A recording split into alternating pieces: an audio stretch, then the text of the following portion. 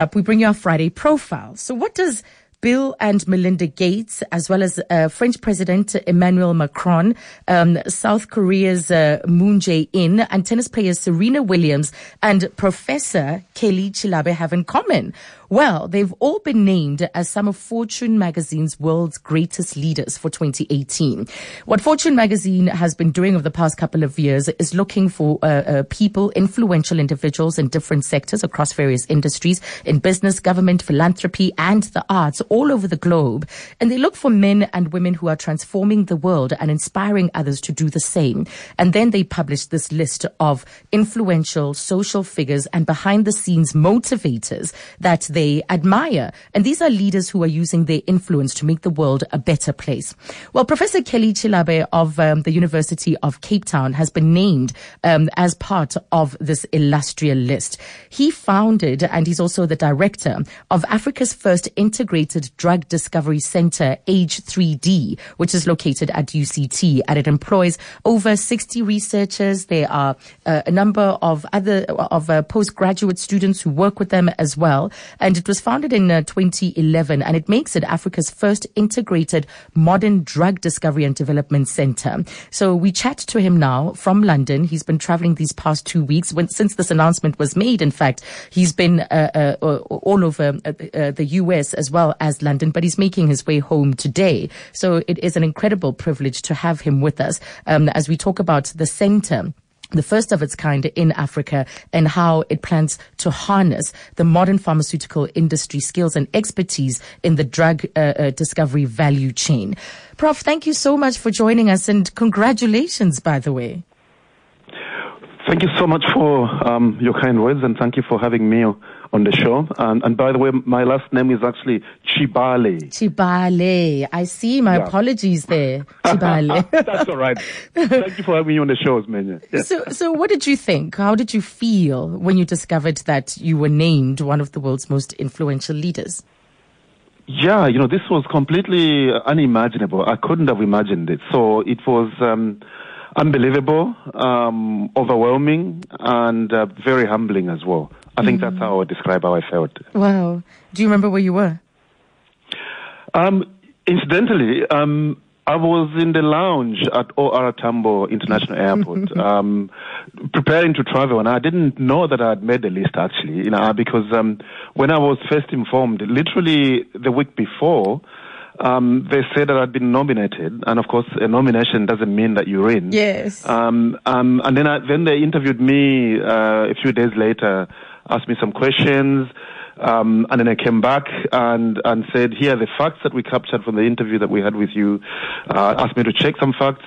Anyway, I still wasn't sure whether I'd made the list. So anyway, but they said to me the list will be out on Thursday, the 19th of April. So yes. I was actually on my way to Washington on a trip that was already arranged, which had nothing to do with the, the list. And then lo and behold, when I was in the lounge, I remembered that they said that the list will be out on Thursday. So I decided to just check and Google. And lo and behold, I saw my name. You made the cut, yes. Oh, congratulations. So now you're heading home, and it's probably going to be a celebratory weekend. So perfect timing. Yeah.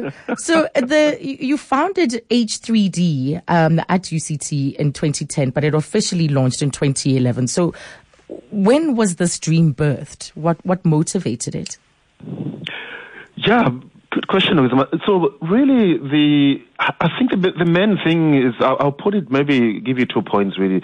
So the first one is what I really call, actually it's Afro-pessimism, which is a term, by the way, I first came across when I read an article by the journalist Max du Preez, the South African journalist, and so this was a paper back in 1999. I think he was referring to, the coverage of the news coverage of the SABC at that time, which was not covering more of the African issues, but covering more of the Western issues. So anyway, so that term, really applies to many things. So for me, the Afro-pessimism, there are two sides to it, where in the scientific world, there's a low expectation of both on the part of the non-Africans and the Africans themselves that they do not believe that we can innovate. For example, in the case of contributing to discovering new medicines, and they think that this can only happen in the Western world.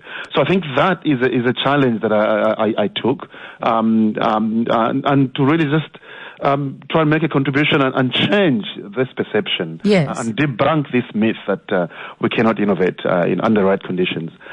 Secondly, I think that it's a recognition, first of all, that us as Africans, frankly, we have been beneficiaries for a long time of the innovations and research that has happened elsewhere.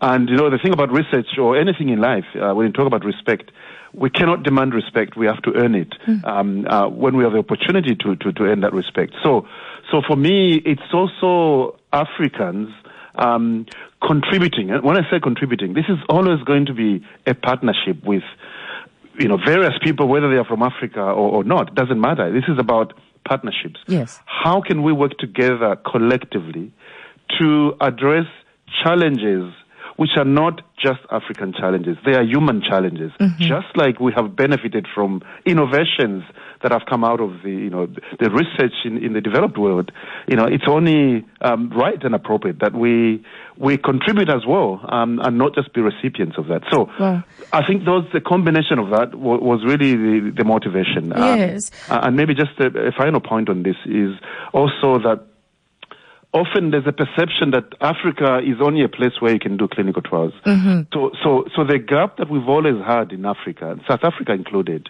is the gap between the hospital, the clinic, and the laboratory. So we can do clinical trials very well, and the infrastructure in South Africa is of course world class. And we also do very good world class basic research. But what has always lacked is a translational aspect, where we can translate the basic science into products. So that was really a motivation, so that we can also not only bridge this gap, but also inspire the next generation to believe that this is possible. Yes, and we see when you look at the Ebola outbreak or even other crises, the question of infrastructure, the lack of infrastructure and supporting scientific research has been sorely lacking. Absolutely. If we, as Africans, if we do not critically look at ourselves, the easiest thing to do is to blame someone else for your problems. And I think sometimes we play this game of blaming. I'm not saying that we can't blame other factors for whatever, but I think we need to apportion blame. And before we even think about, in my view, before we even think about blaming someone else for our problems, I think for me the starting point is infrastructure. Our people are not asking for handouts or donations or whatever. When I say infrastructure, it is how can you prosecute a project without some basic infrastructure? And I don't think people are asking for handouts or money, because there are challenges everywhere else in the world. But for me, unless we have some basic infrastructure to start with, because then that infrastructure is going to attract projects.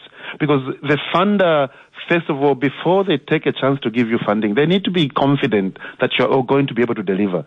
And one of the things that you need to demonstrate is that you have the appropriate infrastructure to be able to compete and deliver on whatever you promise to deliver to the funder. Yes. So absolutely, that most of our people, they get trained very well in the Western world, but they cannot put into practice what they've learned back home, because there's no infrastructure. And then we blame them for, looking for opportunity somewhere else. Elsewhere, absolutely. But also we have to address infrastructure. There's also the question of the potential of the kind of potential to that can lead to seeding a pharmaceutical industry that will create employment, while in a lot of ways seeking to address the challenges of the various disease burdens that we have. So there's also the economic spin-offs and what we can turn or what can come out of this kind of focus on research, the scientific support and research that your organization is doing. Absolutely spot on. In fact, if you look at the research and development industry in the Western world, whether it's in North America and Europe, is actually that research is not a luxury. It creates jobs while it's happening. Even before you see a product or a successful outcome, in fact, in research, there's no such thing as a bad result or a good result. The fact is, even if a result is negative, there are lessons to be learned because you're generating knowledge. But more importantly is that when we're doing research and development, absolutely, as you said, we are creating jobs, we are creating career opportunities. And this actually not only contributes to the economic development that we've seen, as examples in North America and Europe, that actually it creates jobs, but also it helps us inspire our young people to have interest in science. Because why should they do science if they cannot get a job? At the end of the day, people need to have a career, need to have a job. And so I think it's important that we would really push this kind of franchise so that we can create jobs for our young people. There's so much unemployment amongst the youth. We need to contribute. This is always going to be a partnership. It's not just government, but all of us must come together and create opportunities for young people. So let's look at H3D, because you and your team, it now includes more than 90 researchers, including postgraduate students. And you work out of the state-of-the-art facility thanks to a partnership with a number of donors, Novartis and the South African government and the Gates Foundation. And incidentally, Bill and Melinda Gates are also featured on this list. A sort of serendipitous moment. Tell me about your journey in realizing this facility. Yeah, serendipitous moment. As I say, first of all, this is exactly coming back to your very good question before, was infrastructure. And I think, I'm extremely grateful, both to the South African government and the leadership of the University of Cape Town, because that is actually my home. My home is UCT. And without the support from the leadership of the University of Cape Town, starting with my head of department of chemistry, the Department of Chemistry where we are based, the Faculty of Science, the Dean of the Faculty of Science, all the way through to the Deputy Vice Chancellor for Research, the Research Office, the Vice Chancellor, but also government support. And so by creating this environment and infrastructure, that then became attractive for people like the Bill and Melinda Gates Foundation, not just on the basis of some of the track record that we showed. The Bill and Melinda Gates Foundation, Novartis, have been there from the beginning, partnering with the University of Cape Town, partnering with government, because we all recognize that this is about partnerships. So it's not just looking to share in the benefits, but it's also looking to share in the risks. So the journey was really that it was building brick by brick. It didn't happen overnight. Yes. In 2011, I only had 5 postdoctoral fellows in H3D. 5. And one project with the Medicines for Malaria Venture, which, by the way, really they deserve tremendous credit. This is MMV based in Geneva, because they were there even before we started working with the other partners. And they gave me an opportunity to work with them, MMV, on this project. Right. But that was the seed that was planted, and the success that came out of this project with MMV then laid a foundation and a seed to attract other partnerships and allow us to build a track record, which then attracted other funding from the Gates Foundation. Novartis was there also almost at the beginning as well. But government support and the University of Cape Town environment has been absolutely critical to leverage the funding that has come from the Gates Foundation, from Novartis, from Medicines for Malaria Venture, et cetera, et cetera. Yeah, so it also begs the question about where the African millionaires and billionaires are for such efforts. Absolutely. And as I said, I don't have a right to tell them how they should spend their money, but it's a real shame that, at this point in our history, we cannot just leave everything to government. I think the private sector really has a role to play. I mean, the example I gave you of Novartis, Novartis is a private company, and they come to the party to contribute, because this must always be a partnership. So my hope and sincere hope is that our billionaires, and I'm sure there are billionaires who are doing things we don't even know about, and wonderful things. And I'm not saying that they don't do anything. I'm just saying that look at the visibility of Bill Gates and what he has done, and Bill and Melinda Gates has actually inspired other billionaires to follow suit in actually contributing to science, because this is the only way that we're going to be competitive to find solutions in medicine, in science, in engineering, innovation. Absolutely. So I would hope to see more African billionaires doing what Bill and Melinda Gates are doing. Now, so H3D mainly works in the field of tuberculosis and malaria. And from some of the reports that I'm seeing, there is already the potential for a drug for malaria ready for human trials. Can you give us an update on that? Yeah, so this is a drug that we discovered with our partners, MNV. So it's actually currently already in human clinical trials, phase 2 human clinical trials, and it entered that stage last year. But this is a long process.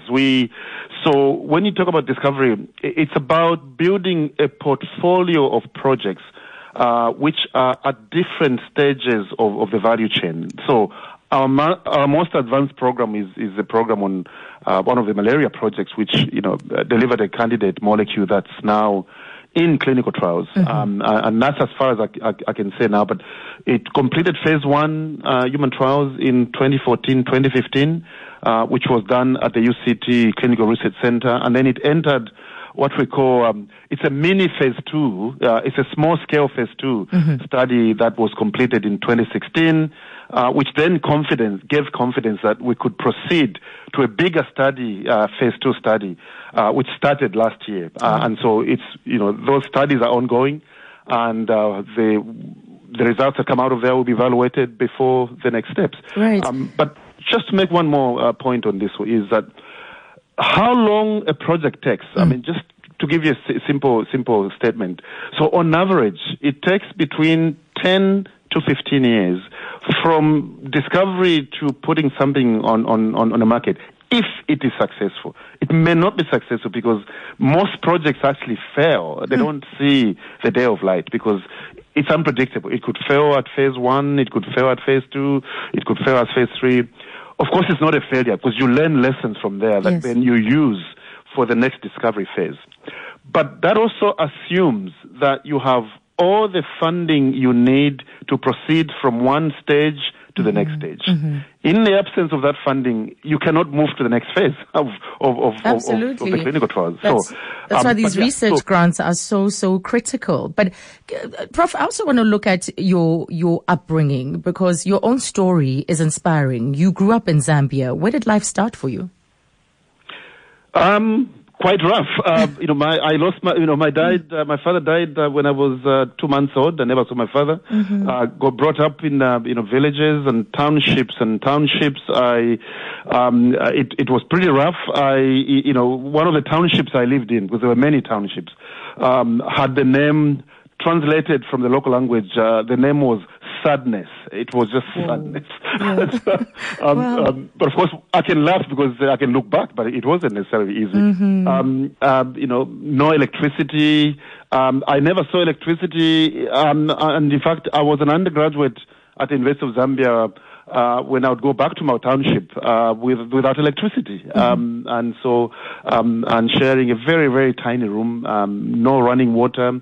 You have to bath in the evening when no one is watching. So this is not to trivialize anything, but I don't think it's important how one starts, because we can end up in any kind of situation, whether it's in township or whether today I am born Bill Gates' child. I don't think it matters. What matters is how do you go on from there, accepting that you didn't choose your circumstances. Something happened, and we all have different circumstances. I don't think anyone should be blamed for particular circumstances because we don't choose who we are born, who we are, and in which family we are born. But what's important is how do we move on from there? Yes, absolutely. Because forward. We all have adversity in different parts of our lives. So what kept you persevering? I think it's two things. It's my faith. I really believe in God, and I believe that my life is not an accident. That ultimately my life is in God's hands. So my faith, my Christian faith, is very important to this day. But secondly, the motivation was, you can use the disadvantage. when you have a challenge or a disadvantage, you can choose, you can make two choices. You can either begin to complain and see yourself as a victim and think that life owes you something. Or you can say, I am going to use this challenge, this problem, this disadvantage as an advantage. Because then what it does is that the motivation was then to, how can I improve myself so that my children don't end up in these circumstances that I found myself in. So for me, that disadvantage, even throughout my life to this day, a disadvantage is a source of motivation to try and overcome that challenge. Because if you relax and you're complacent, it is challenges that shape our character. Most people, we don't know what people go through. Perceptions are very dangerous because even the people we think are wealthy or things are going well for them, we don't even know what they're going through at that point in time. And we don't even know how they got there. And we don't even know if you look back to maybe their parents or their grandparents, at some point, life was tough for them. And, because life is multi-generational. So my view is that, it's unfortunate, life has got challenges, but it's how we move on from those challenges.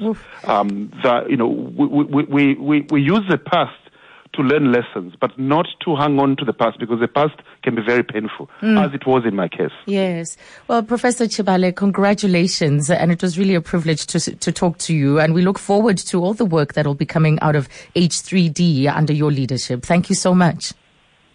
Thank you, Zanya. Thank you for the opportunity to speak to you. Thank you. Wow, congratulations, not just to Professor Chibale, but also to all those that have been selected as part of Fortune Magazine's World's Greatest Leaders for 2018. And he's one of them. So he is the founder and director of this facility that's housed at UCT, Africa's first integrated drug discovery center, H3D. In fact, a couple of years ago, they got a grant to focus on anti-malarial property plants. And they've identified 100. So there's great progress that they're making and great insights that are coming out of the work that they're doing at H3D. Wow. That was today's Friday Profile.